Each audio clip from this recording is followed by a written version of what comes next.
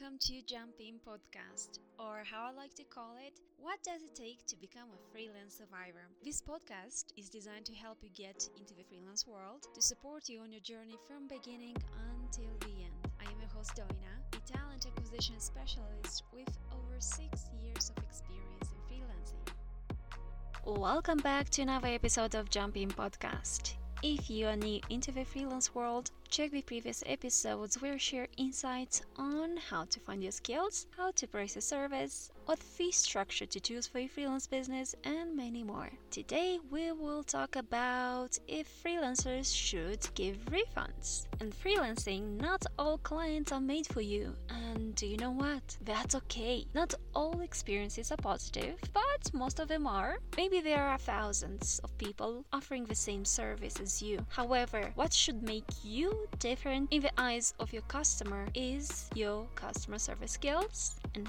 how well you understand your client's needs. In this case, we are talking about the time element that you poured your effort into.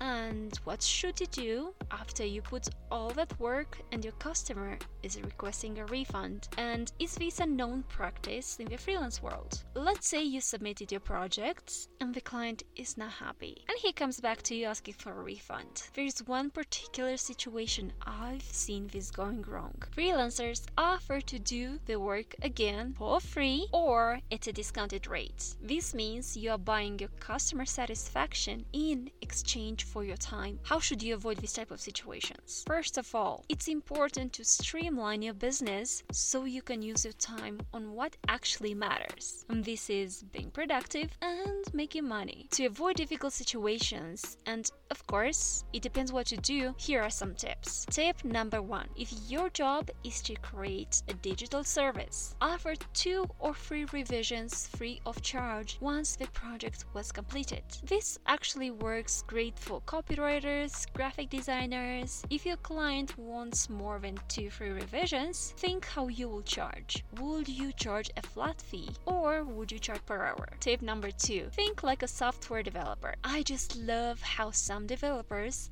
package their services. They offer a flat fee to complete the project, and if you want any other changes or if you want additional functions, then they will start charging per hour. Tip number 3. For recruiters, things are going a bit differently. A successful candidate must pass his probation period before the recruiter is actually paid. If not, the client might feel entitled to a refund. So what recruiters do is, if a hire leaves before the probation period ends, they have another candidate lined up, so they can provide another 1 or 2 extra candidates if the successful one is dropping out, and here we are avoiding any refund situation or any difficult conversation that we would not want to have. What I want you to get out of this example is the fact that you are not under any obligation to refund or discount your prices just because your client wants to. Let's start from the foundation of your freelance business. Terms and conditions. You should include price, scope,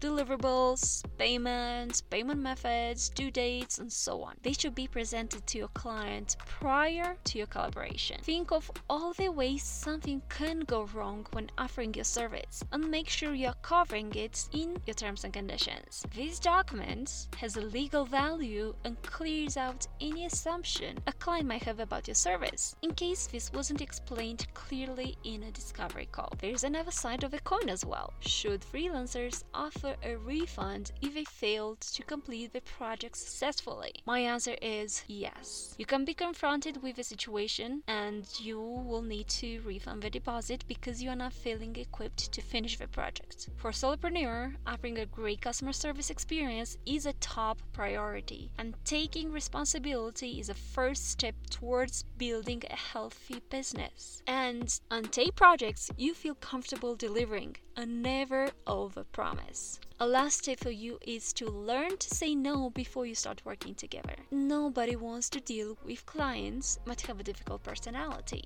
Learn to say no before you start working together. If you see a red flag, it means it's there. It really is. Do not ignore it, because it will affect your business in the long run. Did you have any difficult situation where you had to refund your clients? Let me know. You can find me on social media, Jumping Podcast, or you can drop me an email at doina, D-O-I-N-A, at jumpingpodcast.com. That is all for today. Thank you for joining me for another great episode. Until next time, stay safe out there.